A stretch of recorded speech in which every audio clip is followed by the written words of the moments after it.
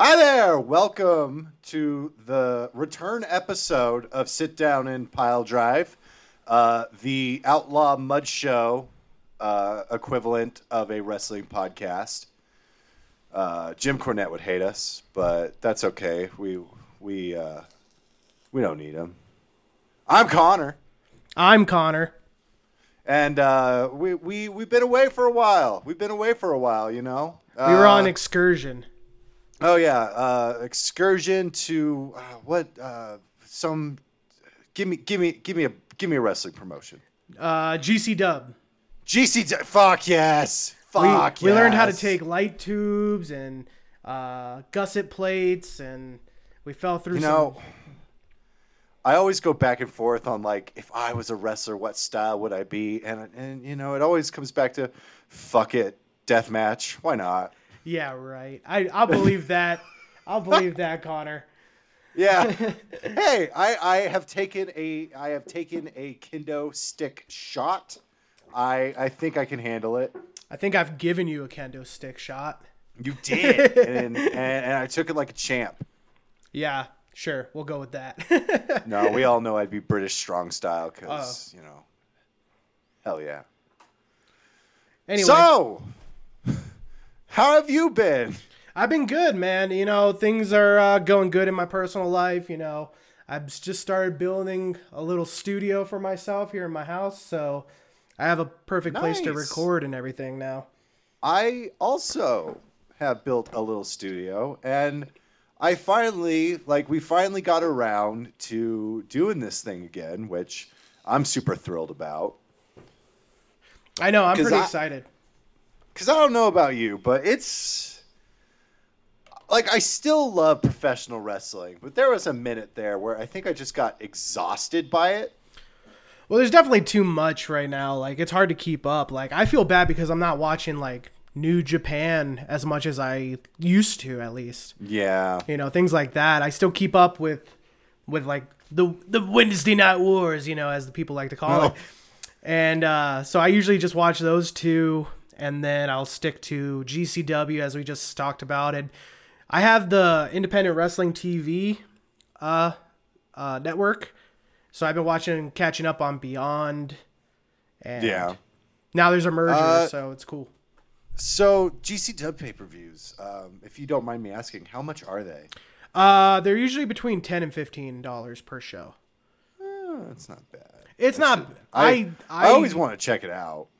Right. Yeah. I always feel like I need to support them because I think they're putting on probably the best independent show going on right now. Because PWG used to be that, but in the last year or so, they've been kind of, I don't know what's the polite way to say it, but they've been kind of falling off the radar, and their business model does not pertain to the quick nature of professional wrestling anymore. You know? Well, yeah, like when you started showing me PWG, I mean, almost every single one of those guys is either an NXT or AEW or ROH for some reason. Right. Yeah, and I like it's crazy to think because like if you look at the Bola 2016, the one that I actually went to, and you look at the lineup, pretty much every single person there has a big money contract.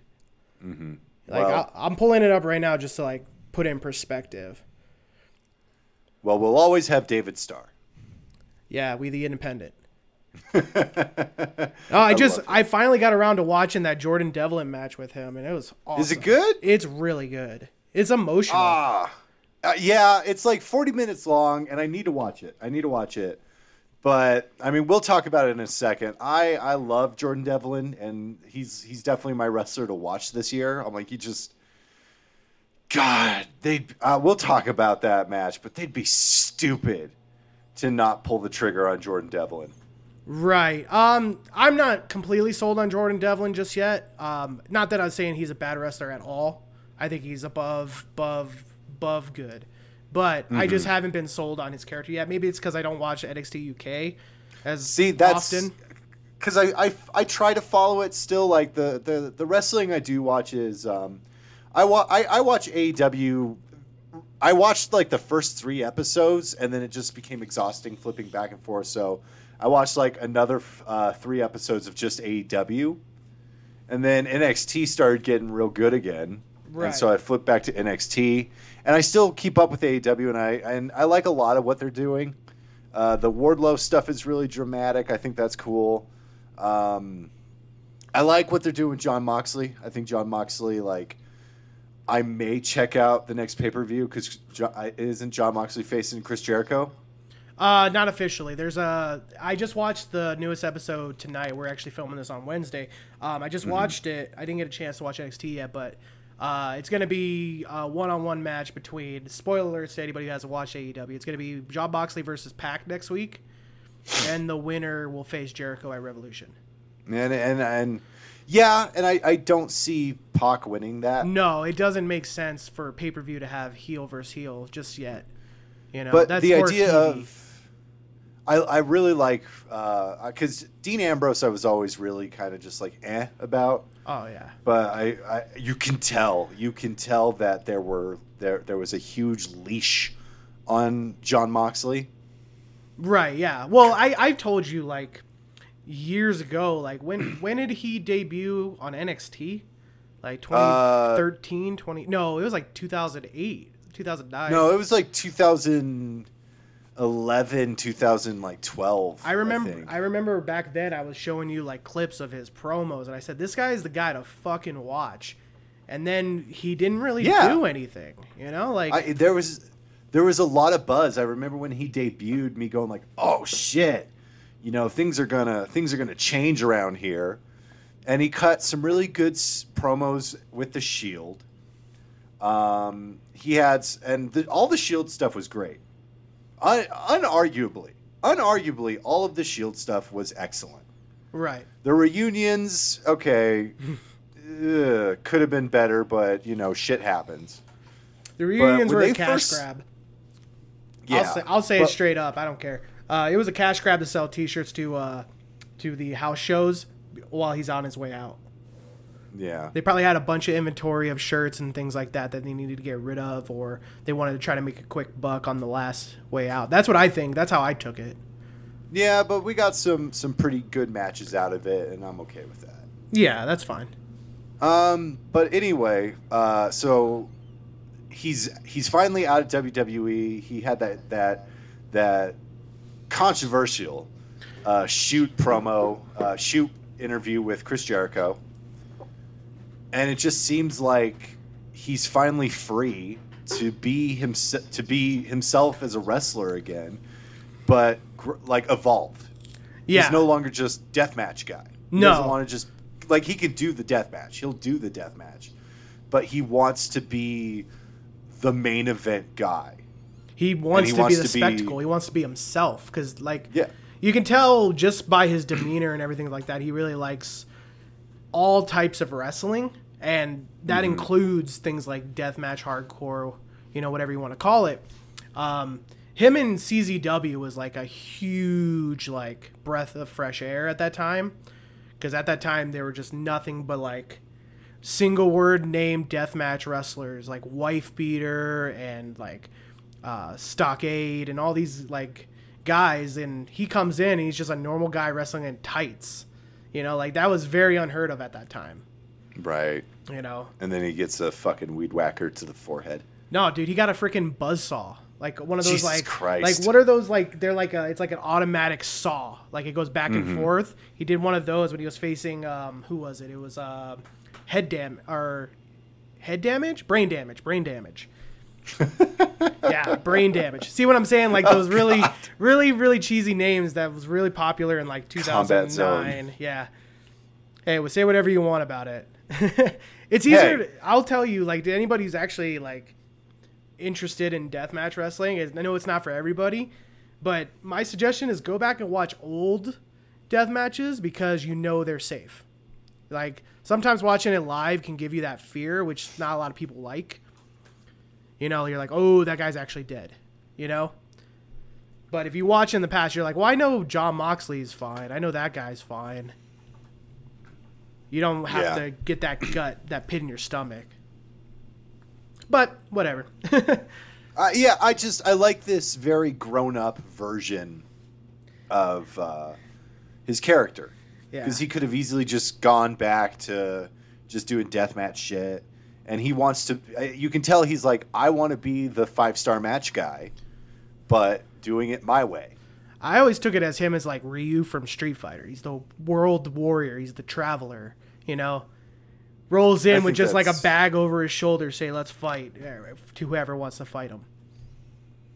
You know? Because he had a 5-star match with Tomohiro Ishii, you know?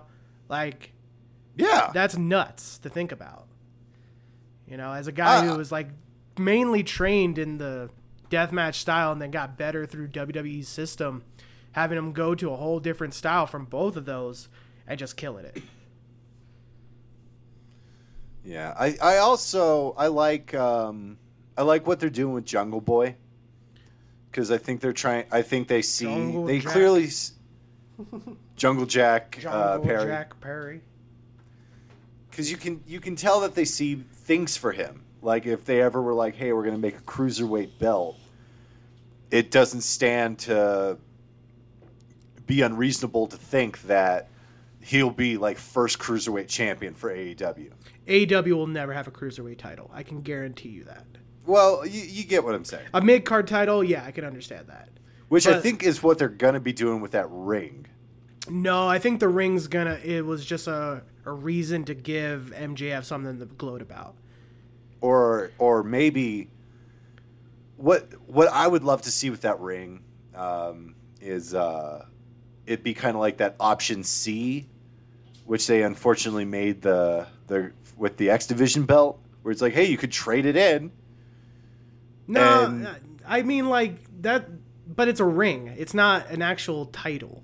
It was I know. Like that's where I'm like, I think people read too much into that. I think it's just a prop. It's a prop. You know, because now MJF can like do the $1 Million Man stuffing a $100 bill down your throat, but with the ring, kiss the ring.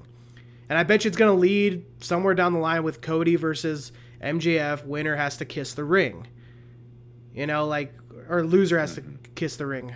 I think it's all just set up for like storytelling as opposed to being a title or something you win or lose. Yeah, you know? I guess it's something different, and I like that. Mm-hmm. That's something I do super appreciate about AEW, although I can see why it would turn people away, is that it's different. There's I can't think of another wrestling promotion, like a big TV wrestling promotion, that would debut a lady alien, Chris Statlander, who's very good, and then make her number one contender for the title the next week after literally just debuting her. Right. No, Chris Statlander is awesome, man. Did I ever tell you about her when I first like heard about her? Because I thought she was like right up your alley. I think you might have mentioned her, but yeah. I definitely did discover her through Twitter, which is how I discover all the wrestlers I like. Oh, okay. And I like her stuff. I do love, not to continue to sprinkle joy all over AEW, I do love how instantly over with the crowd Orange Cassidy has become. Yeah. And oh my God, the minute he like unleashes the fury, whatever arena he's in is gonna explode. There won't be an arena anymore. Yeah. No, yeah, I can't disagree. Like that's exactly right. You know, I think I don't know if you're in the same boat, but I think people need to stop reading Twitter. Yeah. I would agree. I think people just need to stop. The Wednesday Night War was fun, but now it's just kind of ridiculous. I think it's fun, and I think it's cool to keep doing competition between companies because and again, it goes into not to interrupt. I'm sorry, but it goes into the what you just said about reading Twitter. Mm-hmm. Like I like the quality of the shows competing.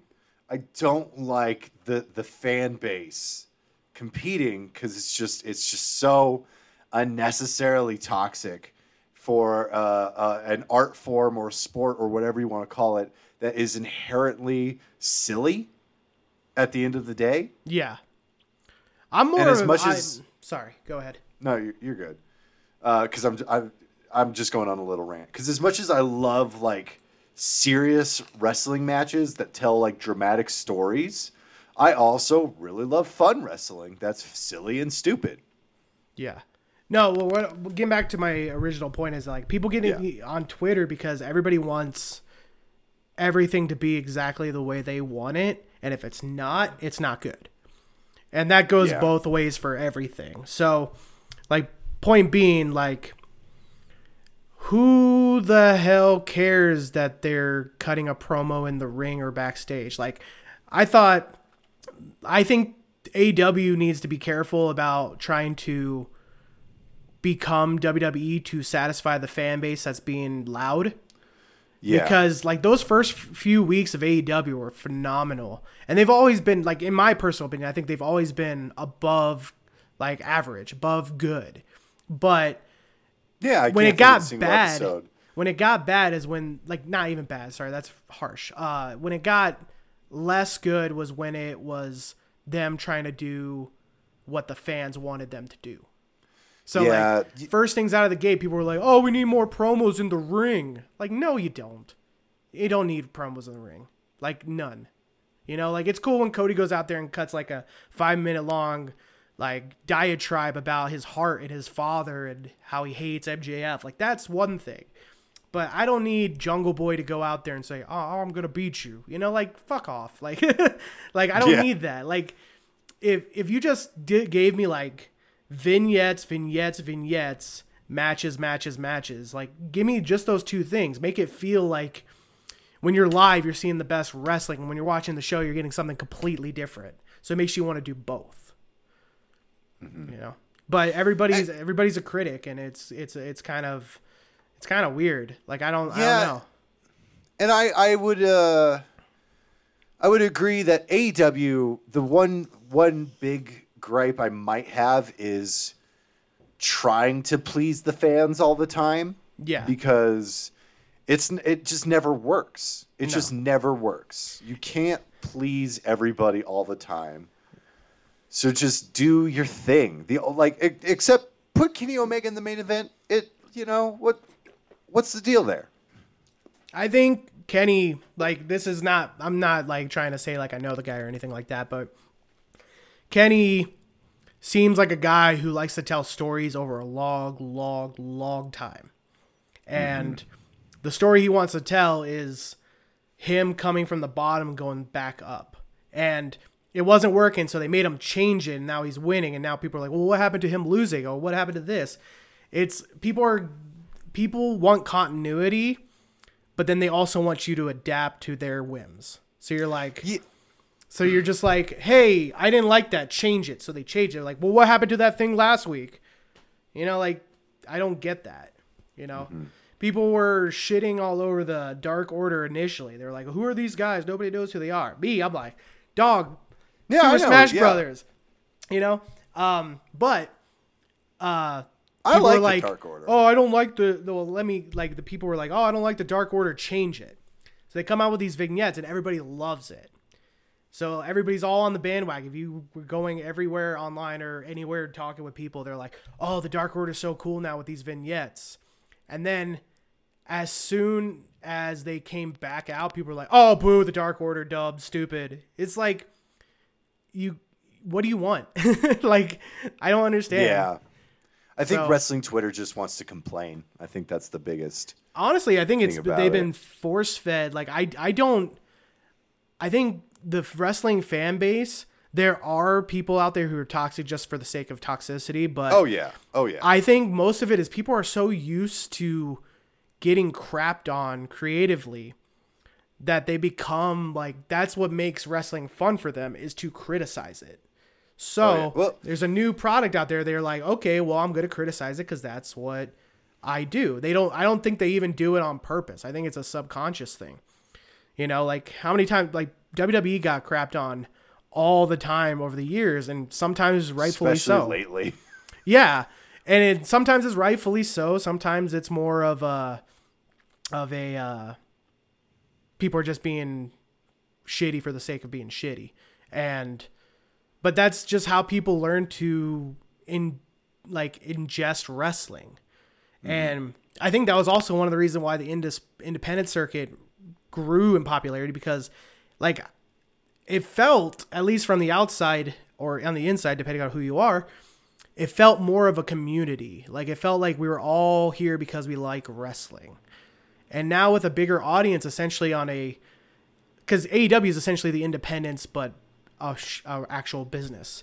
And now you're opening it up to this new audience who's so used to watching just WWE, and that they've learned to just hyper criticize it because it's been bad.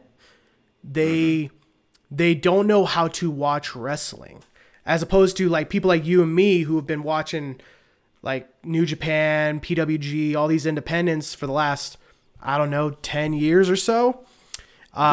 We understand that like wrestling is just wrestling, and how you want to watch it's entertainment. You want to watch it. It's not something to be analytical about. It's not a essay. It's not a movie that's going up for an Oscar. It's not a Grammy award-winning artist where you want to criticize it just because it's considered high art, you know? Mm-hmm. It's not that. You used a good word, analytical, because I think that has a lot to do with why I kind of took a hiatus from wrestling. Like, I haven't watched Raw and SmackDown in months, and it's mostly as an excuse to go to the gym. But I also don't get really those gains, dog. Oh hell yeah! I gotta look like Matt Riddle, man. Oh yeah, bro. Gotta do it. I looked at Pete Dunne and I was like, God. Bro. And he was like, give me the Pete Dunne special. And then the Broserweights were born. Matt Riddle is a national treasure. Damn and right I love him. Yeah. But so I haven't watched Raw or SmackDown, and I follow it, and I try not to complain about the product too much because I'm not watching. And that always drives me crazy when you see someone who's like constantly like, glad I decided to skip the show. Sounds awful, like always. And I don't really like participating. I did have to react to the reveal of Liv Morgan as Lana's lover, because it was just such a bummer to like open up my. Dog, dude, that had Paul Heyman's hands all over it, man. I know. I literally thought they were gonna do the hand on one, hand on the other. I'll take them both. I'm hardcore. Like, I swear. I would have loved that, but it's 2020. I know. It's fun to look back in the past and marvel at it at the time, but now. You gotta understand that, like, there's just like it's a whole new world that we're living in. It's good. It's not shocking that a woman is a lesbian. I know they already have Vince one McMahon needs to realize that. Yeah. And I wouldn't be surprised if Sonya Deville gets a huge pay raise in her next contract, because oh my God, how do you do that to her? It's there's two sides to it. I see both sides to it. I don't think this is a right or wrong kind of situation. I think it's bad versus good. I think that's a reasonable argument to make, but to say it's like moral versus immoral kind of situation is not the right answer, because on one hand you're like, oh, well, they're not representing the right people with the right character. On the other hand, you could say, well, the dudes do stuff like this all the time, you know? Like, there's always love triangles between a man and a woman, so why do we care that it's a woman versus a woman?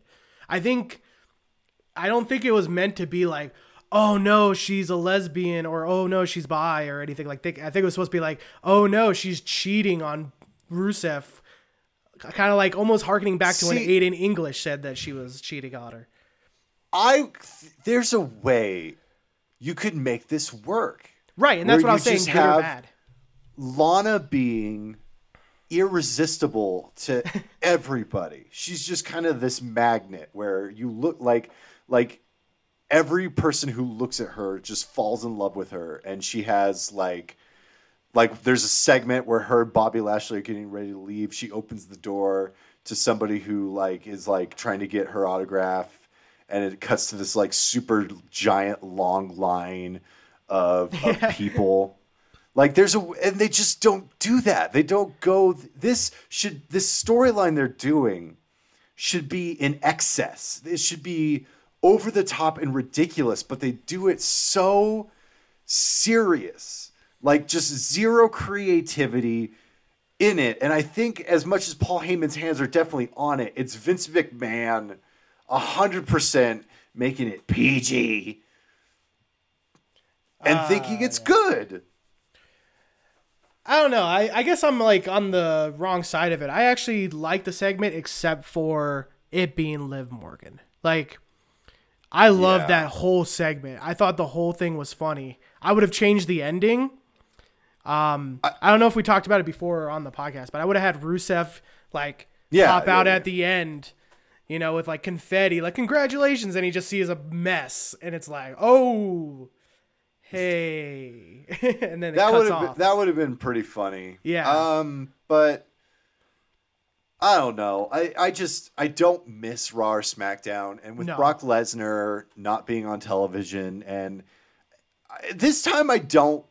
I love Brock Lesnar most of the time, but right now I'm kind of dead set on, man, if they're going forward with this Tyson Fury or Cain Velasquez match, like, I'm not fucking interested in that. Or if they're going to do Fiend versus Brock Lesnar, I'm not really interested in that, because you always think, well, maybe this is the time that Brock Lesnar puts over somebody, and it's the Fiend, and it's Bray Wyatt. And Bray Wyatt's biggest problem is he doesn't get the big wins he's supposed to get. And if they do Brock Lesnar versus Fiend, I don't see Brock Lesnar putting over the Fiend. No, not at all. But I don't think that's what they're doing. Yeah, I don't. Because we'll do Royal Rumble predictions next week, but it's hard. It's hard to figure out where you go from the Rumble. To hear that they're kind of leaving things open is kind of exciting, but it's also nerve-wracking, because you hear the rumbles that it's probably going to be Roman. Yeah, that's what I think it is. Like, spoiler alert for my prediction, but Roman's winning the Rumble. And as much as I love Roman now, and as much as I think he's got the goodwill for the crowd, I wonder if putting him in that main event scene again, especially like if he faces Brock, if he vanquishes the Fiend, I think people are going to be a little grumpy about it. Oh, 100%. But because it's just kind of like, oh, so are you back to just, is Super Roman back? I didn't miss that. Yeah. No, I think this entire I sure do problem, like fun guy Roman. I don't miss main event Roman. Yeah. I think this entire situation for this with the Fiend was all because of one dumb mistake. Mm-hmm. Everything. It was one dumb mistake. It was that Hell in a Cell match was the only mistake that they made in this situation. They should have never, ever, ever put Bray in the title scene. Ever. And if they should have just fucking put the title on him. They should just No. I disagree, because I think putting the title on him puts him in a pickle, because you don't want Bray to lose. You put a title on him, you're getting a Brock situation where now it's like, yeah, he has the title, but he's not going to lose it, because if he loses, people are going to complain. If he wins it and keeps it for a long time, people are going to complain. They put themselves in a pickle by putting him in that match in the first place. What they should have done is done everything they're doing with Daniel Bryan back then. Yeah. No title involved. Have Kofi it was Seth. Have Seth versus Drew or something. Have Drew beat Seth. Lead down the same path with Seth turning heel. Drew is now your big baby face. I'm just picking a guy. It could be anybody, but I'm saying, like, do the exact same thing you're doing, except for take the Fiend out of the title picture. The reason they put the title on the Fiend is because they were going to do the stupid fucking Brock Lesnar moving to Raw thing. Yeah, I don't know. Like, do you think that was planned ahead of time, or do you think that was more of like oh, we need to get him back on Raw. I think it was planned ahead of time. All right. I think it was. I don't know. That's why I was asking. I think Brock is very much like Brock probably wants to get his Raw appearance out of the way. He doesn't want to wait like Monday and then have to fly in on Tuesday. Yeah. Okay. Oh, that might be true. Like I know Fox was like from the dirt sheet said, it sounded like Fox was hell bent on getting Brock. But yeah, but they also wanted Bray, and I bet you it was one of those things where like these are your two top draws right now. Mm-hmm. We can't have them both on one show because that's gonna piss off our other thing. So they made an agreement to like put Brock on Raw versus Fiend on SmackDown. I think the original plan was Fiend was going to be on Raw and Brock was going to be on SmackDown. That might mean because allegedly Ronda Rousey's coming back at some point. She might be on SmackDown. That might be why they managed to get Brock. Yeah. Do you want to change subjects? Talk about Ronda? Yeah. Well, when do you think she's coming back? I don't care. She's probably going to win the Rumble, honestly. No, I think that's. Yeah. I think she's coming back. Shayna Baszler. I think she's coming back. My pick is. Your pick is Shayna Baszler? Shayna Baszler's winning that Rumble. She's going to take on Becky Lynch at WrestleMania. That's the main event. Dog, I said the same thing. That was my guess, too. I said Shayna's going to be number 27 in the Women's Rumble. She's going to murder people and win. Because I, like, more than Ronda, I think Shayna could be the Joker to Becky's Batman. Oh, hell yeah. Shayna Baszler's fucking fantastic. I think Ronda would be more of, like, I don't know, like the Penguin, I guess. Ronda's just not experienced enough. Like, Well, with Ronda, I think she just does. She's not committal. Like we don't know how long she's going to be doing this for. Shayna's in for the long haul. You know, as far as where we know. So I believe Shayna, like you said, I had the same idea. I guess we're doing Rumble predictions. She's gonna, a little bit, but she's gonna win that title. She's the one who's taking that title off of Becky. Yeah, I think the rumors last year of the 4 Horsemen Fatal 4-Way was a red herring that get people off the scent of what they were doing, or they changed their mind when they saw when they did the NXT crossover, because Shayna's not scheduled to be on NXT. The next pay-per-view is the Royal Rumble. It's the best way to explain a draft or a trade without actually doing wild card trade, all that stuff.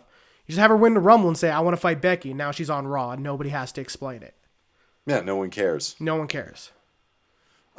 So, and then, obviously, getting away from Raw, getting away from the pay-per-view, because we'll talk about that.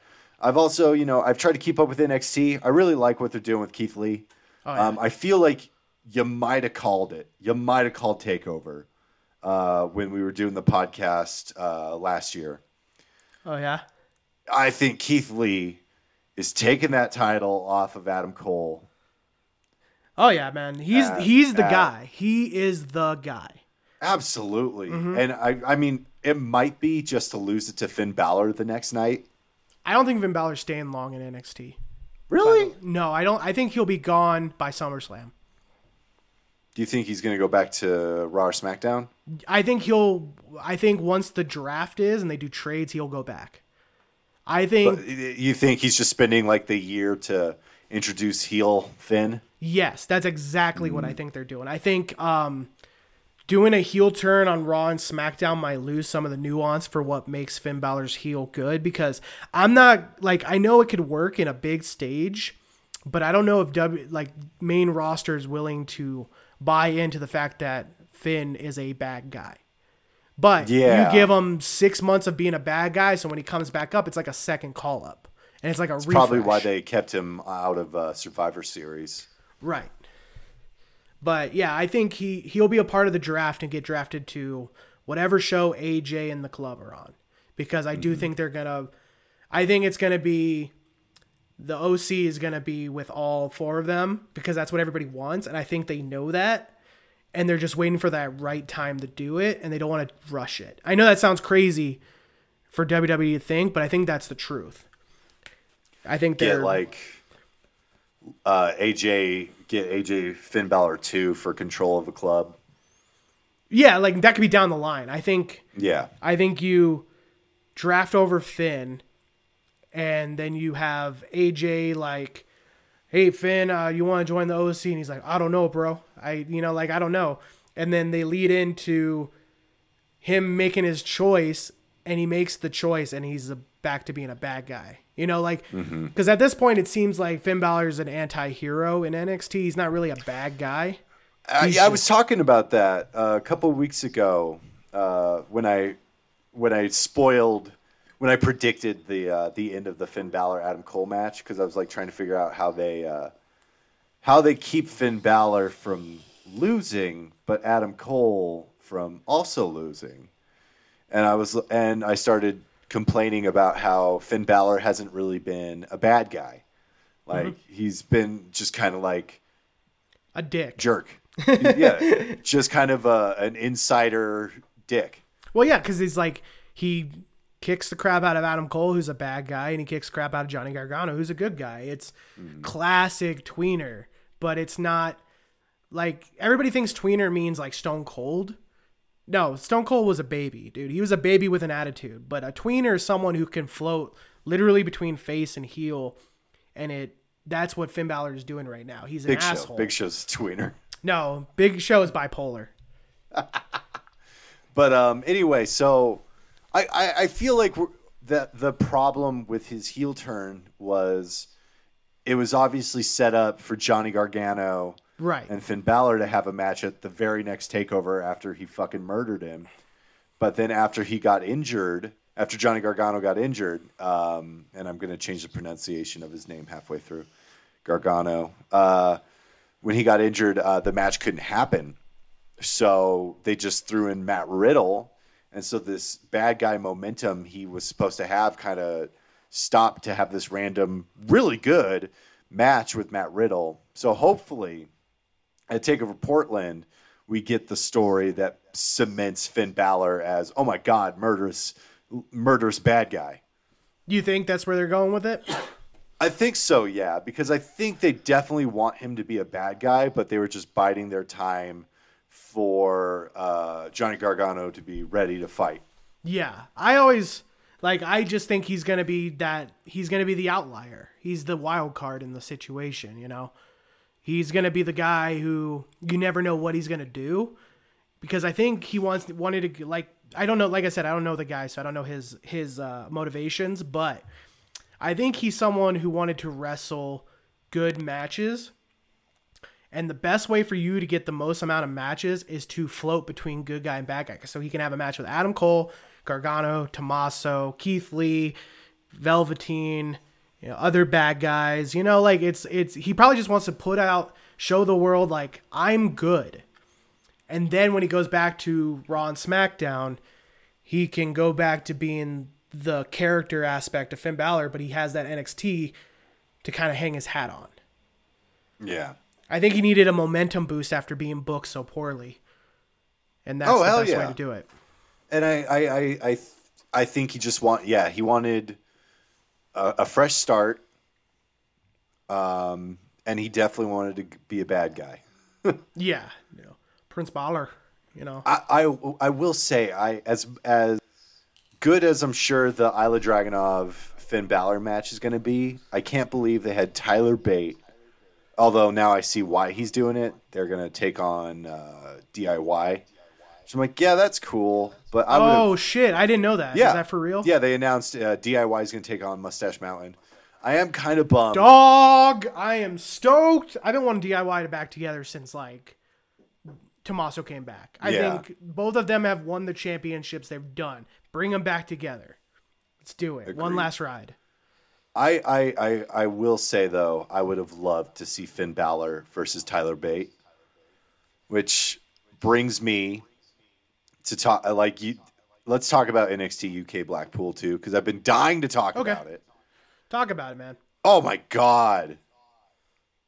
I'm gonna gush about the Bate Devlin match when we talk about it, but I will tell you right now that at the end of that pay-per-view, I just had such a good feeling about professional wrestling again.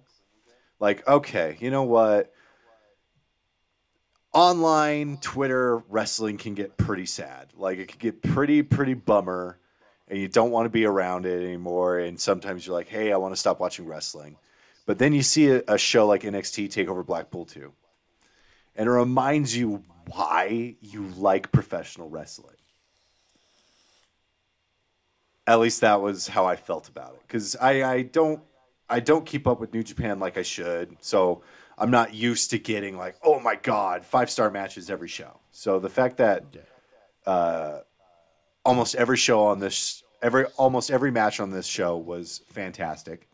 Even the match I thought wasn't going to be great was really fantastic. Mm-hmm. What did you think? I thought it was a pretty good show. I think that main event is what stole it for me. Like, that main event was awesome. Because, like, it felt like old Walter. Like, when I saw, like, not to humble brag or anything like that, but I saw Walter versus Zack Sabre Jr. at PWG All-Star Weekend. And that's when I fell in love with Walter. Like, I always liked Walter. I always think, because I've known about Walter since, I don't know, 2015, 2016. Not too long, but enough. And I never really got it until that match. I was like, oh, I get it. He's a murderer. He murders people. Love to see Walter fucking hurt people. Yeah, dude, it's awesome. He is a bad guy. He is 100% a bad guy. He does bad guy things, and yet no one will boo him as he just tears apart these poor people. Well, like, it's so apropos that his nickname is the Ring General, because he is like a war general. Like, he's a bad guy who does bad things, but he's still like your general. You respect him. Because he'll cheat. He had Alexander Wolf come out and cheat, but he didn't need to cheat. He just did it. Oh, and yeah. Like, he's like, oh, fuck it, whatever, why not? And everything he does is so simple. Like, you don't really see him do a lot of it, but his presence just carries such weight with everything he does. He's for a guy who doesn't really speak, his silence. Even his silence is charismatic. Yeah. He's like, he draws attention by his aura. It's not his look, it's not his voice, it's not his wrestling style, it's his aura. Something about him, you're like, oh, shoot. It's the same thing like Vader. Like, not to make the comparison because that's they're both big guys, but like back in the day, like before he was in WWF at the time, Vader was just a beast. People were like, oh, he hurts people a lot. But it transferred over to like a presence to him. He commanded attention. And I think that's what Walter does. Like, he commands attention. He's really good at storytelling. Like, he can tell a story. Now, he has the Okada syndrome, which I'm not complaining about, but the Okada syndrome is he puts on these classic matches, but every match has the same formula. But the reason why they have the same formula because it fucking works. That's what Ric Flair did that. Right, and that's what I'm saying. Like, it works. There's a reason why John Cena did the 5 moves of doom. Like, it's that familiarization of what's gonna happen, and then when you swerve slightly, it pops more, and it's just so good. It is so good. Eddie Dennis versus. So we'll just start from the beginning. Eddie Dennis versus Trent Seven. It was fine. It was fun. It was all right. I didn't really. I love Trent Seven. He might be a flat earther. Is he a flat earther? I think so.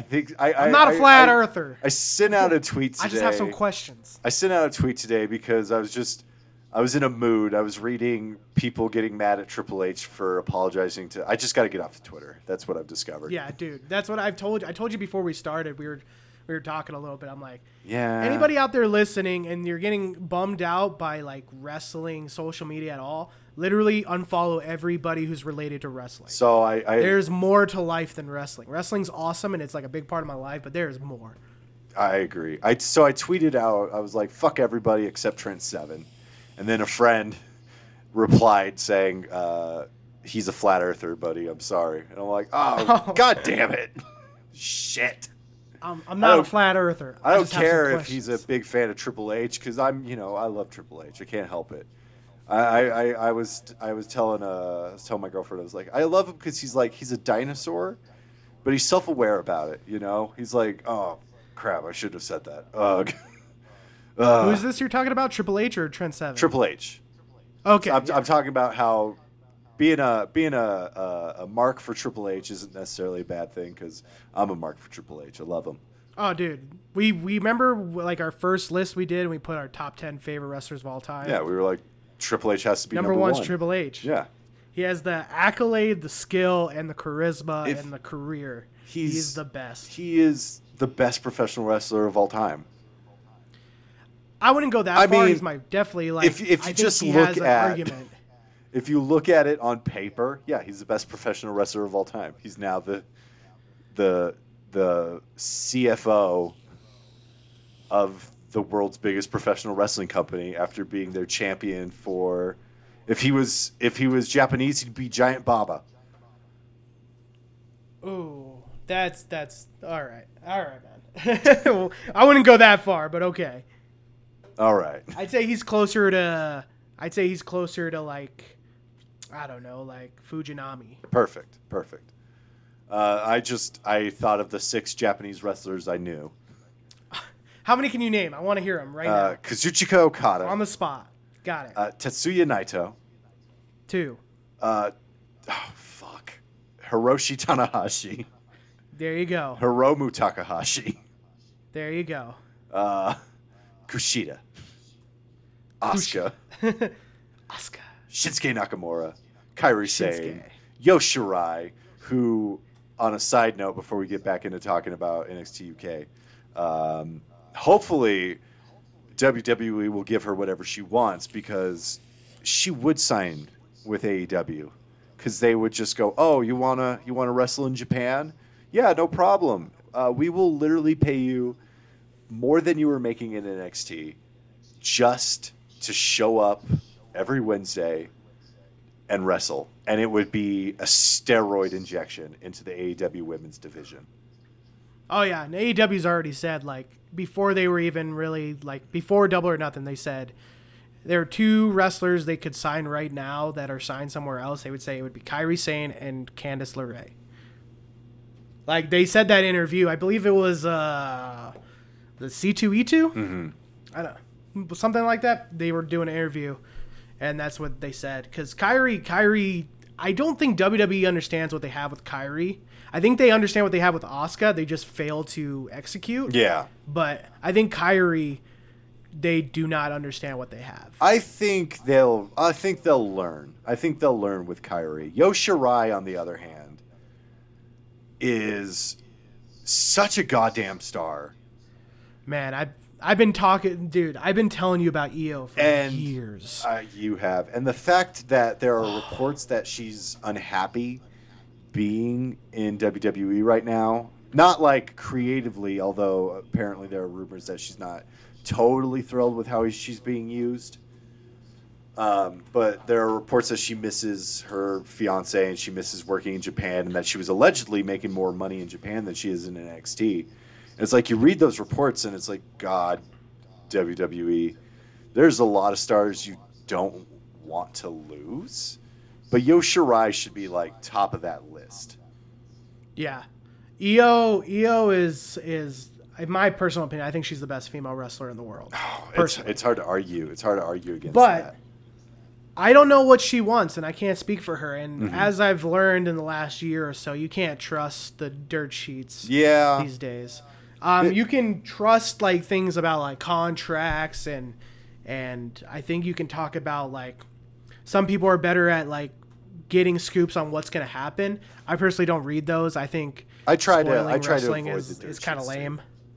Yeah, but like I don't really care what people say is happening in the backstage. I'll just believe it when I see it, you know? That's Same. more about how I take it, you know? Because like I prefer the way we do things where we're just like I don't know if we're gonna continue this way, but I like the conversational aspect of it. Yeah. I like to just talk about wrestling. It doesn't have to be fucking buzzworthy. It doesn't have to be clickbaity. I don't care for that. I like to genuinely talk about wrestling, and I feel like that's the people I graduate to. Not to throw shade at What Culture, because I love Simon Miller. Oh, but a lot of their articles are just they're negative, and they're also very speculative. Like it's just like whatever Twitter it's all clickbait, and I don't really I try not to participate anymore in the wrestling clickbait because that's definitely something that has not been fun about professional wrestling. Anyway, back to NXT UK Takeover Blackpool 2. The Eddie Dennis Trent Seven match was all right, but they did get me because I thought Eddie Dennis was just going to chuck him onto the floor. The border toss, fucking Hernandez style. I just panicked. I was like, oh my God. And then when he hit the guy, I was like, oh, thank God. Oh, thank God. Oh, yeah. I thought they were going to do that. Can I just say, I want to say something real quick. I know some people think it's cheesy. I love the crowd plants. I love it. Oh, yeah, same. I love when they have crowd plants so they can do some cool things.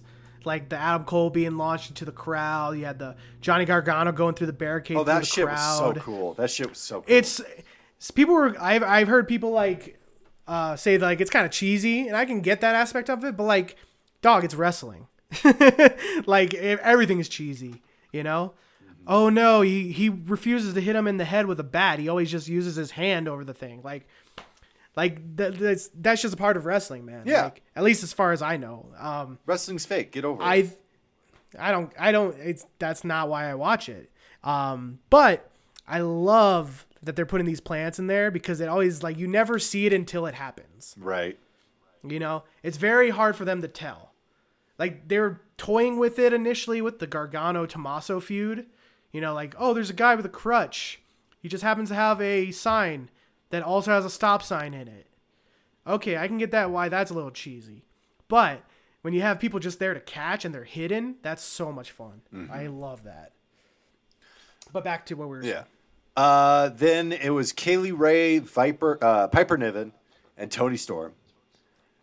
This match kicked ass. Oh, I honestly, because I heard that Kaylee Ray was injured, but she was like, no, I'm going to compete.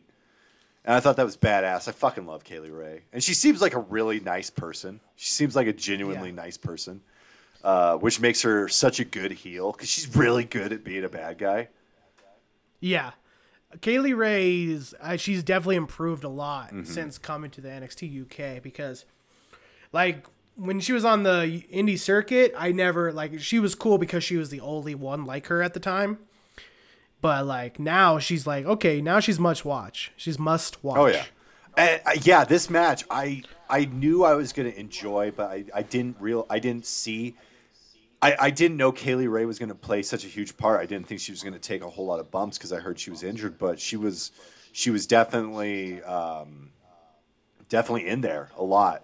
And I loved the storyline between Toni Storm and Piper Niven. Yeah. I thought that was great. That moment where it looked like that moment where Toni Storm is like contemplating hitting Piper Niven with the chair, and Piper Niven just screams at her to hit her. That was fucking badass. That was some dramatic storytelling. I'll be completely honest with that one because I don't watch NXT UK. I had no clue really what the story going in was. Mm-hmm. So like I was just like, hit her with the chairs, no DQ. Who cares? Yeah. You know. But then I guess there's more context to it that I'm missing out on, so I can understand that. But solid. Piper Niven needs to get pushed hard. Agreed. I think Toni Storm needs to go to main roster now. Oh hell yeah. Like I don't want her to get failed over there, but I think she's someone like don't quote me on this and knock on wood, but I think even if you give her bad creative, she will get over. Agreed. She's also super talented. Everybody loves her, and she's great. I also think she'd be like a very good bad guy because that's the way they seem to want to be taking her. Oh No. I disagree. I disagree 100%. I'm not super into her I'm not saying babyface she promos. couldn't do it, but I do not want to see her as a heel at this point. No way. I want to cheer Tony. Maybe a little bit. Maybe not necessarily like full on bad guy, but maybe a little bit more with an attitude. Because the shy, timid stuff isn't working for me. Oh, no. She needs to get back to her roots of being like, she's a rock star. Yeah. She's Chris Jericho. She's female Chris Jericho. I'd love to see that in her promos. And I guess that's my problem. Is like I don't really see it in her promos. Well, I don't know how familiar she is with promos because... It's probably it. It's probably it. Yeah, But like she Piper doesn't, Niven is really good at cutting promos. Yeah. And she also worked. She has a little more experience because she was on World of Sport. Yeah, and Kaylee Ray's really good at cutting promos. And I put that towards ICW was like Attitude Era WWE's like incarnate. Yeah. Like they were trying so hard to be like almost trash TV, but not like gross, but like more of like with an edge, I guess is what I'm trying to say. Right. No. So I think the attitude aspect is why Kaylee Ray succeeded there. Tony, she's more of like, I take it as like the journeyman. She's just fantastic wrestler. She's the Malenko or the Guerrero, like stuff like that, where she's more interested in connecting with the crowd and having good matches. Putting a mic in her hand isn't going to make her less or more, but it's probably not her strongest. But she's also young, and I think that'll come with time. Exactly. I thought for sure Toni Storm was going to win, and then when Kaylee Ray super kicked her and stole the pin on Piper Niven, at first like there was like a second where it was like, what? And then I really liked that. I really liked that in. I'm like, oh, that's really cool. That's a clever twist, because I just thought for sure Toni Storm was going to pick up the win. It seemed obvious that that's what they were going with, and then when Kaylee Ray was able to sneak in the win, like I think that's what really sold the match for me. Was like, wow, and an end I didn't see coming. Yeah, no, I think like you're more of the expert on UK, so tell me if I'm on the right path or not. Do you think Toni Storm's done with UK? She's going straight to NXT, like. The triple threat was to be a transition between her to Piper. I wonder. So that way you have because the NXT Piper versus Kaylee. The NXT UK stuff is like entirely different. So part of me wonders if Toni Storm was on the cusp of getting called up, and then maybe decided she didn't want to, because that schedule isn't ideal. And there are some people like I don't know if Walter will ever get called up. Well, I don't think he will either. Yeah. I mean, they might just be like, you signed a contract. I don't know. Go. NXT becoming its own show on USA kind of changed everything. It changed, like, if Gargano doesn't want to leave NXT, then what's he going to do? Hey, let me clarify what I was asking. I meant like Tony going to NXT Prime versus UK. I don't think so. Do you think that was a transition Kaylee Ray to Piper, so they can have a feud for a couple months, and then you have Tony written off? She goes now to NXT and be there full time. No, because the NXT UK women's division is still really small. Yeah, but I always like, now that NXT is a thing, like the way it is now, I see NXT UK as more of developmental than it is an actual independent brand. Oh, it 100% is. It 100% is. So, like, if someone's ready to be called up, call them up. No need to keep them there to try to keep butts and seats, because they're losing money on NXT UK regardless. So, yeah. So who cares if they bring in 50 more people because Toni Storm's there? I mean, it makes sense, but I don't see it happening right now. I think they're going to do this. Okay. They're going to do this thing, because I think Mercedes Martinez might have just made her NXT debut. I didn't see it, but I saw some tweets. Neither did I. There and honestly, there are so many women right now in NXT right now. Like, how the fuck is Scarlett Bordeaux not on television already? You want to know my theory? Yeah. I think they're waiting to sign Killer Cross and then debut her. Just put her on. Just put her on the. No, I think they're gonna pair him up. They're gonna pair him up, or she's gonna be a part of Robbie's team. Robert, what? Strauss? Is that his name? Robert Stone. What's his name? Stone. I don't know where I got Strauss from. Yeah. But. So that makes sense. I actually kind of like that. Have him be. Yeah, that's cool. Anyway, back to. So I was really happy with the Kaylee Ray pickup, and then, oh my God, Jordan Devlin versus Tyler Bate, and I don't know how you felt about this match, but I just watched what might be my new favorite match. Dang, really? And I've watched a couple other podcasts talk about it, but that moment where they were like just punching each other. Oh yeah. My jaw dropped. And then the match went on for like another and that was like 15 minutes in. And the match went in for what felt like another 20, 30 minutes. I don't know how long the match was, but it was fucking long. And it told such a great story. That moment where Tyler Bate tries to do his bop and bang thing, and Jordan Devlin just slaps it away and shakes the hand like that shit's not going to work on me. Oh my God. I am waiting for them to pull the trigger on Jordan Devlin. Just so patiently, because it's like if you the only thing, and I love that Tyler Bate won because I can't think of a single Tyler Bate match I've watched that wasn't amazing. Right? Yeah, he's a killer. I just thought about that the other day. I was like, honestly, every Tyler Bate match is a great match. Is a great to amazing match. That's crazy. But yeah, I think Tyler Bate's great. I have nothing more to add. How is he not in the top 3 conversation? It's like Okada, someone else, and then it's like, how is Tyler Bate not number 3? That's cool. I don't think he's anywhere near the top. I mean, even with WWE move restrictions and the adapting to the WWE quote unquote style, he's still putting on 5-star matches every time. Yeah. Yeah, I don't get me wrong. I'm not trying to say he's bad or anything like that. That's not where I'm getting at. I think he is someone. He's so young. Yeah. He is so young that he has time to grow.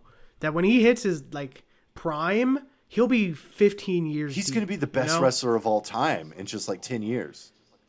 Yeah, exactly. Oh my God. That's where I'm trying to get at.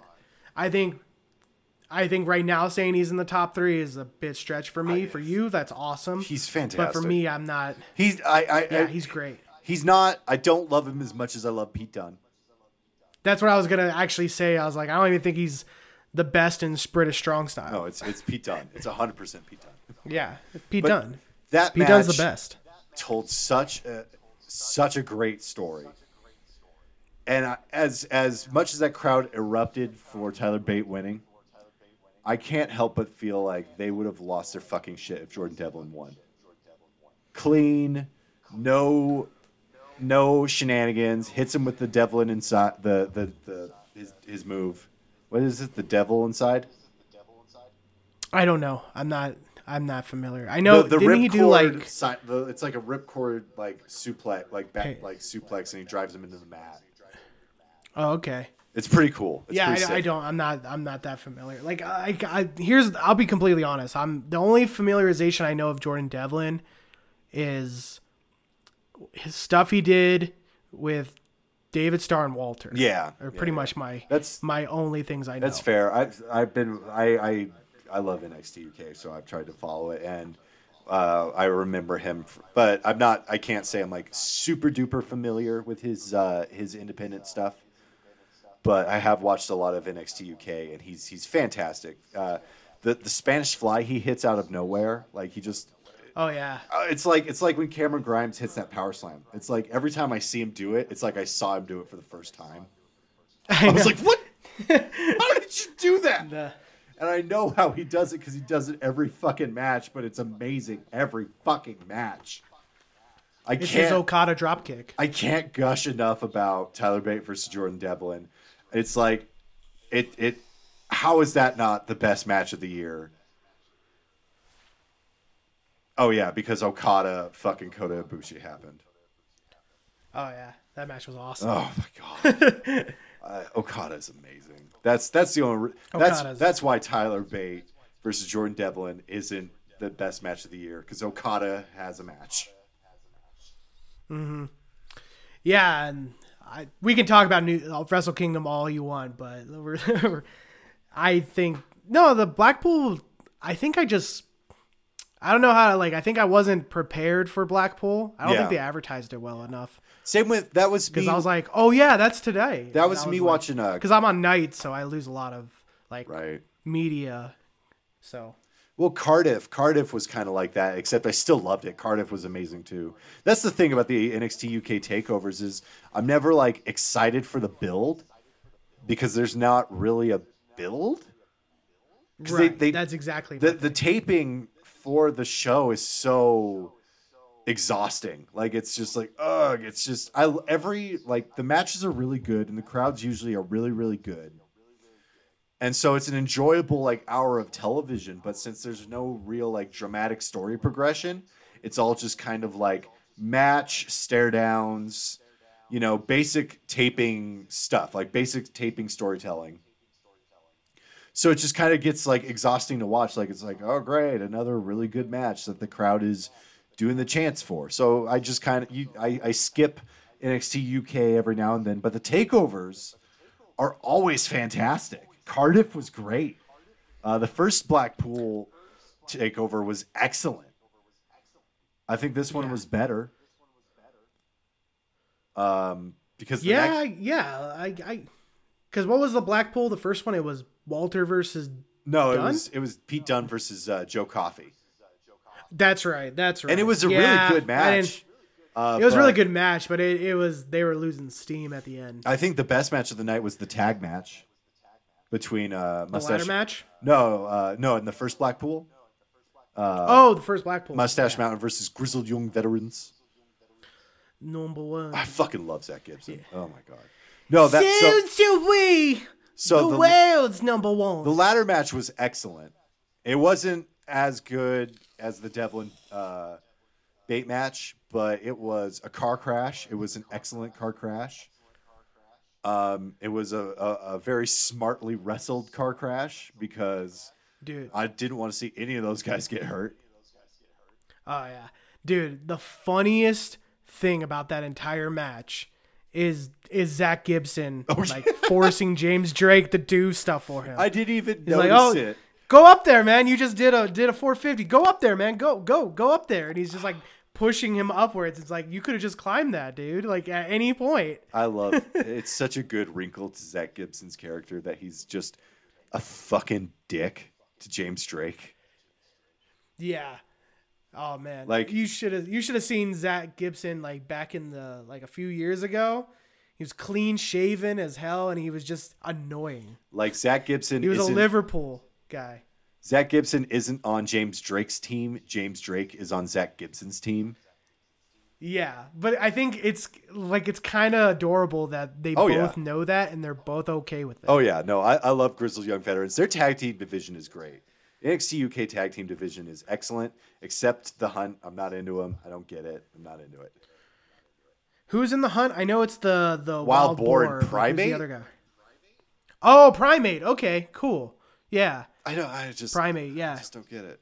Anyway, the spot that terrified me was when Flash Morgan Webster and Mark Andrews get Gallus, who I love. I want to be part of Gallus so bad. I don't know why. I just want to be. I want to be their towel boy. I want to bring them water. Yeah. Like, oh, do you want me to call you an Uber, Mr. Joe Coffey? But when they Iron King. Yes, you are, sir. When they get Mark Coffey and Wolfgang on the tables, and Mark Coffey just falls through the table.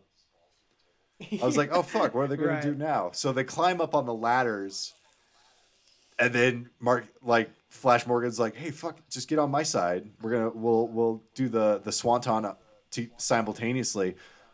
Oh my god, how Flash Morgan Webster managed to not hit the fucking apron or anything that would have killed him is amazing. I was like, that was the most fucking dangerous thing I've ever fucking seen in a WWE event. Yeah.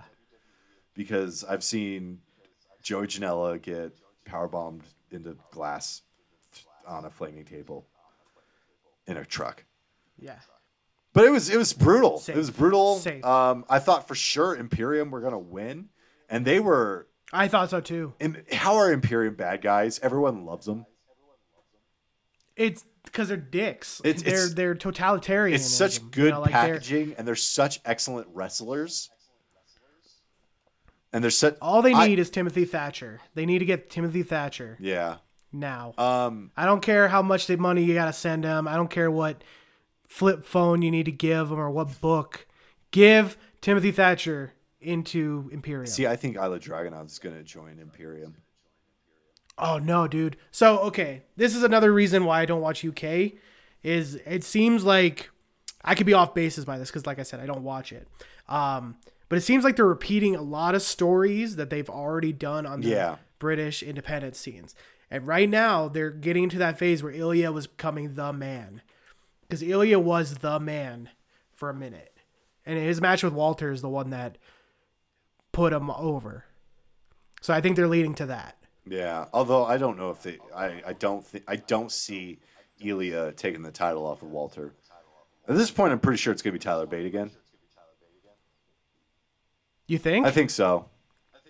I think there's more money in Tyler Bate with Mustache Mountain. Yeah. At this point, I think they teased it a little bit, but I think you throw Mustache Mountain over to NXT because love NXT, but they need a little more work on their tag team division. Oh yeah. They don't have a tag team division. Right. So I think you throw Mustache Mountain back over there. Maybe throw in, I don't know. Maybe, I don't want to say Imperium, but like, maybe Gallus. You can throw Gallus over to NXT Prime. Give him more tag teams because like the tag team division's lacking, and AEW just destroys them in that department. You know. But yeah, I would love to see Gallus. I think Ilya is the one who's gonna beat Walter for it. I think Walter's going to hold it another year, though. See, I like some of what I've seen from Ilya. His Cesaro match was real good, which is like, was it a Cesaro match? Yeah. Oh, well, that's what he does. But I'm still kind of just... And his match with Alexander Wolf was fucking great. That they had a great no disqualification match. It was fucking brutal. So I'm warming up to Ilya, but I'm still kind of waiting. I'm like, I don't like his finisher. I think that's the red. Was it the red missile? Yeah, I don't like it. It's a headbutt, dog. That's fine, but then I'm just gonna big boot it every time. All right, fair enough. Like I'm like, I honestly like head. This is where we'll disagree. I think the best finishers are the ones that are easily reversed because I think it tells a better story. Yeah. Like the reason why people love the 1 week Angel is because it's hard for him to hit it and he can never hit it. So when he does hit it, it's over. So that's what me personally, that's just what I like. I don't need like everybody do RKOs where it's like out of nowhere. Oh, it works. Yeah. I like the ones that are kind of complicated and that you have to like struggle to do, but you do it because it works. And see, that's kind of like, I would love it. Like, he should do like the hammerlock clothesline that like Arya Davari does. Oh, okay, yeah. Like that would be cool. The Pepsi twist. Yeah, that would be Pepsi sick. Twist? Like especially because his arms are like fucking bigger than the rest of his body. He's a big. He's a very jacked man, but his arms are fucking huge. So if he like nailed you with like a lariat, that'd be sick. I would be a lot more impressed than him just kind of lunging with a headbutt. But he's a much better wrestler than I am. But then you miss out on the like sweet chin music, the Unsimberger or whatever it is. Sorry, I don't speak German. Unbensieber. I don't know. Yeah, that's awesome. I think he's a wait and see for you. I've already like if you wanted to try to find Walter versus him at 16 Carat. That match is awesome. Him, Walter, and Bad Bones. That match was awesome. So Gallus won the tag match, which I was shocked, and I was super thrilled because I'm just all in on Gallus. I love him. I love him so fucking much. And I was shocked because, again, I thought Imperium was definitely going to win that. Kind of don't see why they didn't win that, but I am happy that Gallus. It's kind of like the Tony Storm thing. I'm just happy, like, oh, cool. Well, luckily I like these guys, so good for me. Yay me. Yay me. I succeeded in this. And then we got Walter versus Joe Coffey, which was still a real, like, that was a very good match. Mostly we talked a lot about it. Oh yeah, already, but yeah, that was probably my match of the night. And just because. Go for it. Go ahead. Because I love Joe Coffey. I kind of don't. I feel like one of my reasons I think Gallus should go to NXT is just because I think Joe Coffey is the lose guy right now. Yeah, I get what you mean exactly. And I feel like he's the next threat that can never win. And I think personally, God, I'd love to see him be the champion. I would love to, but I think it's kind of like too little too late. Yeah, I agree. He needs a fresh start. Because I love it. Reestablish. I love his packaging. I love his character. I love everything about him. Because he's just like, everywhere he goes, not to be a mark, but everywhere he goes is his kingdom. And I really love the fact that he hasn't really, like, he's a face now, but he hasn't really changed his character. He's just like this defiant, scary, angry Scottish man who looks like a fucking boulder. Right. Yeah. And I'm your feeling on Joe Coffey is how he's always been. Like, yeah. Back when I first started watching him, he came to Progress when they were doing that Atlas tournament where they were having the big boys title or whatever it was. And I saw him for the first time. He was doing the Iron Man. He was the Iron Man Joe Coffey. And then he became the Iron King when he turned heel.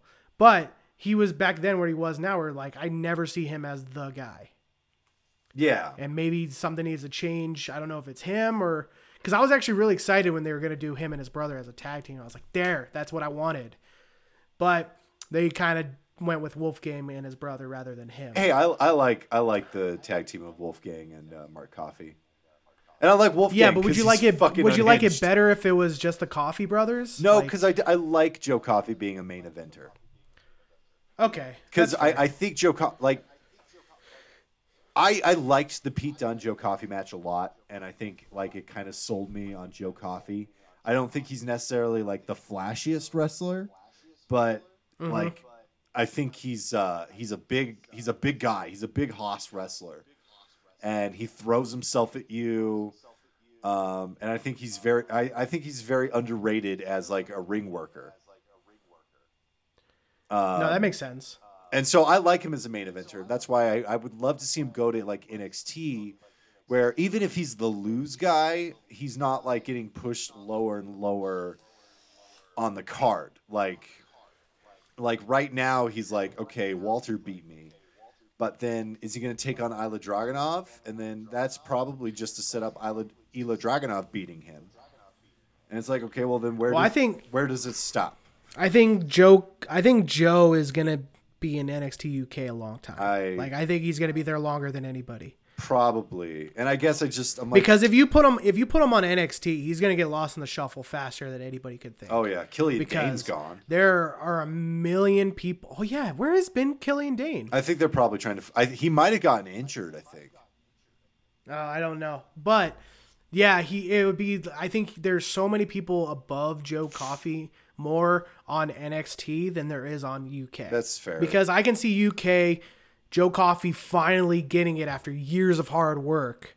Yeah. You know, like as that kind of story is more telling than going to NXT where he'd be like, I'm going to challenge for the North American title. Number one contenders match, lose. I guess I kind of just hope that NXT UK brings in like a mid-card title. I know that sounds ridiculous since there aren't like, it's not like a giant like surplus of talent, but it'd just be kind of nice to have something for those wrestlers who deserve to have a storyline, but don't really have one because the title is that's where we've always disagreed on that. I think too many titles ruins. Yeah, but if you're wrestling. presenting as your wrestling promotion as more of a sport, which is definitely what NXT UK is. It's 100%. I don't think there's ever been, I don't think other than like the one match on a takeover, I don't think there's ever a match that's like just for like a storyline purpose. It's always like an athletic competition. Right, but my point is getting that I've always been a proponent of this. This is where I think we disagree. Not everybody can get the title. No, it just can't. Because if everybody has a title, the title means nothing. Reason why the TNA title doesn't mean shit right now is because every single person in that company won it. You know? So, like, you have to have people, you have to have your Razor Ramones, you have to have your Mr. Perfects, people who don't have the title. Doesn't mean they have a bad career, doesn't mean they're not Hall of Famers, they're not great wrestlers. It's just, a title is just stories. Yeah. And you can tell stories without it. And I think more prestige is the less people who hold it makes it more prestigious. No, you're right. I just wish Joe Coffey had the title. That's a fair thing to do. You can carry that banner till the sun sets, you know, like that's a fair thing that you can want, but I think you don't need to have every single person hold a title. I think that's one of WWE's biggest problems is that everybody thinks everybody needs a title, so they have a million titles. Now the titles don't mean shit. Yeah. I mean, to be fair, You know? New Japan has a lot of titles. Yeah, but they also don't defend every title every week. Yeah. And they don't have a weekly television show either. True. Yeah. You know, because if you have 2 hours to fill, I mean, or Joe 5 hours Coffey, to fill, and you have 15 titles, you're gonna lose some people. Very true. Joe Coffey, I mean, he looked good in defeat. I was kind of shocked he tapped, but he took like a beating.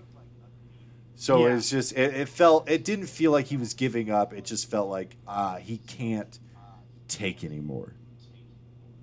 He has been that's my favorite type of like finish is when it's like they tap because they have to, not because they want to. Would I like to have seen him pass out? Yeah, but I think it definitely did more for Walter. Yeah. To have Joe Coffey actually tap. Because see, that's something I've heard people say that like baby faces should never tap. I call BS on baby that. faces should tap if it helps the story. Like Austin shouldn't tap. Yeah, because that's Austin. Yeah. That's the one outlier to the situation. Taz shouldn't tap. Unless he's taking on like, you know, an MMA fighter. Right. But anyway. It was good, and then Undisputed Era came out, beat the shit out of... Oh, dude, I popped hard. Oh, it was so good. I did not expect it. Like, I know probably everybody's like, oh, it was so easy to tell that. I was like, I had no clue. I mean... I was like, oh, shit! And it was so well orchestrated, because you just hear this swell in the crowd, and by the time everyone realizes what's going on, the camera is now on Adam Cole. That was so well orchestrated. It was so well choreographed. I don't know if they choreographed it, but it was so well executed. Yeah, it was a mugging, man. I love that. Oh, it was so good. My only complaint is they didn't do the Adam Cole baby. Oh, I know. I said the same thing. I'm like, where's the Adam Cole baby? If Shock the System and the theme song kicked in and they did the Adam Cole baby, that would have been the icing on the cake. I would have needed a cigarette after that fucking pay-per-view. I would have been like, oh yeah. Oh yeah, dude. Oh. Something like, magnifique. I don't know. I like, we just need people to start sticking the landings more, man. Like there's a lot of times I see so many missed opportunities of like just sticking that landing. Give the people what they want, you know? People want to say Adam Cole baby. I can honestly say now because of that pay-per-view, And the fact that NXT usually delivers, I'm excited for Worlds Collide. And I will know by Monday because I'm going to watch Raw next Monday, mostly because the gym is closed. Oh, okay. But I do feel like, from what I've seen, what I've read on this recent episode, from what I've heard, and what they're promoting for next week, I'm kind of excited to watch next week's Raw. And I think it's ladder match, right? Yeah, I think it's the go home for Royal Rumble. It is the go. I think it is the go home. So yeah. I'm kind of excited. And I'm kind of excited for the Royal Rumble. We'll talk about the Royal Rumble next week, though. So it seems like we're winding down. I have an idea to throw at you. Yeah. To kind of send the listeners home. Absolutely. And to give us a good ending point. I'm down. How about let's do your favorite wrestler of the week, like we always do. Yeah. And then let's do a match recommendation. So people can like get an idea. Like something like if you're listening to the show and you're like, what should I watch? Give like a recommendation. So if you want, I can go first, or if you have an idea, you need time to think. It's any match because I feel like this is a good way to end the show. Mine's pretty set. Tyler Bate is 100%. Tyler Bate is so good. And it's crazy to think that whoever decided when they were booking the first NXT UK tournament, whatever person, because Pete Dunne was so obviously the winner, but whoever decided, no, we're going to put it on Tyler Bate, fucking called it. Like, they called it. He's going to be huge. Oh, yeah. And then you have a match?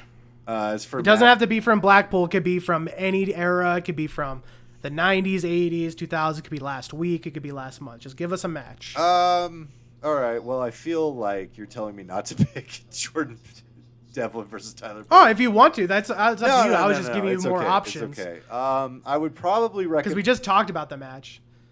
Yeah. I would probably recommend checking out one of my personal favorite matches is I don't want to pick like one of my top three. Just Cactus Jack versus Randy Orton at Backlash. Is it no disqualification match or is it like a street fight? I don't know. The one at Mania? No, not the one at Mania. Did I say Cactus Jack versus Randy Orton? Right. At Backlash. They did the match. Was it Backlash? Yeah, the hardcore one. Yeah, the one where he went through like the barbed wire and the tacks and everything. Yeah. Okay, that was Backlash. I thought it was WrestleMania. No, that was Edge. You're thinking of Edge's match. Oh, okay. Which is another great match. But no, I would check that out. I think Mick Foley doesn't get enough credit as a storyteller in the ring. And I feel like that match is a perfect example of what an excellent storyteller he was as a wrestler. Like, I know a lot of people thumb their nose at the hardcore style that guys like Cactus Jack did.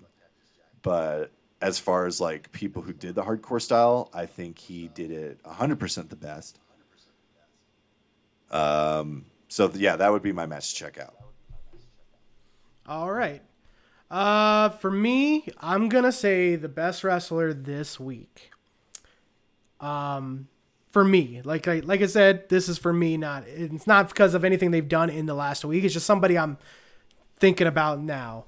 I want to give a little bit of shine a light on Darby Allin. Oh, hell yeah. I think Darby Allin has the biggest future, and he seems like a guy who's all about the art than it is about the money. Mm-hmm. And he's someone that I feel like could be, and he's a necessity in this wrestling world. He's someone who sifts through all the BS, and he's really good. And he's someone like I have a personal attachment to because I feel like I saw one of his first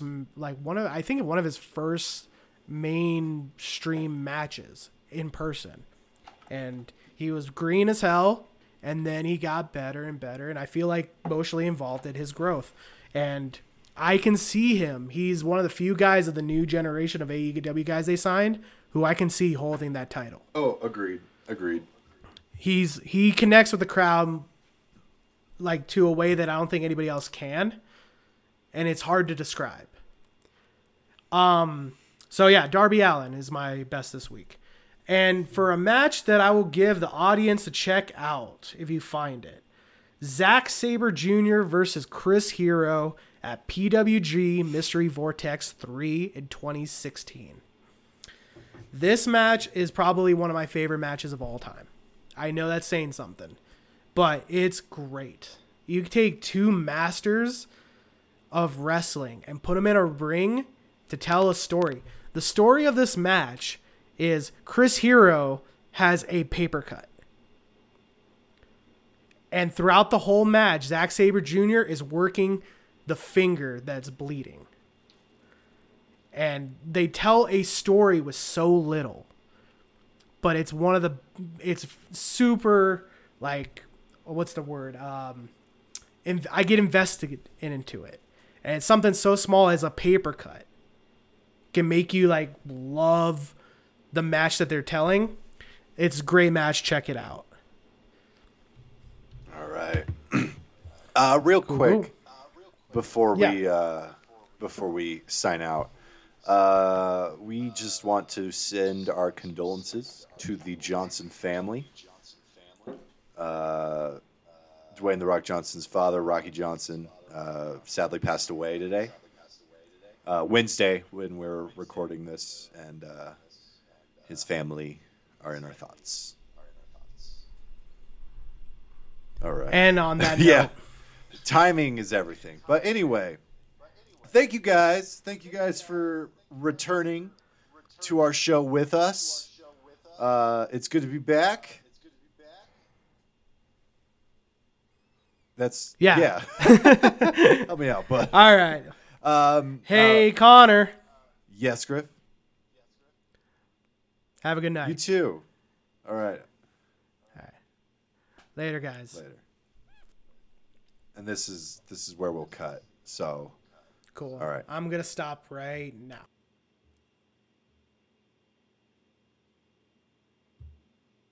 All right. Oh shit.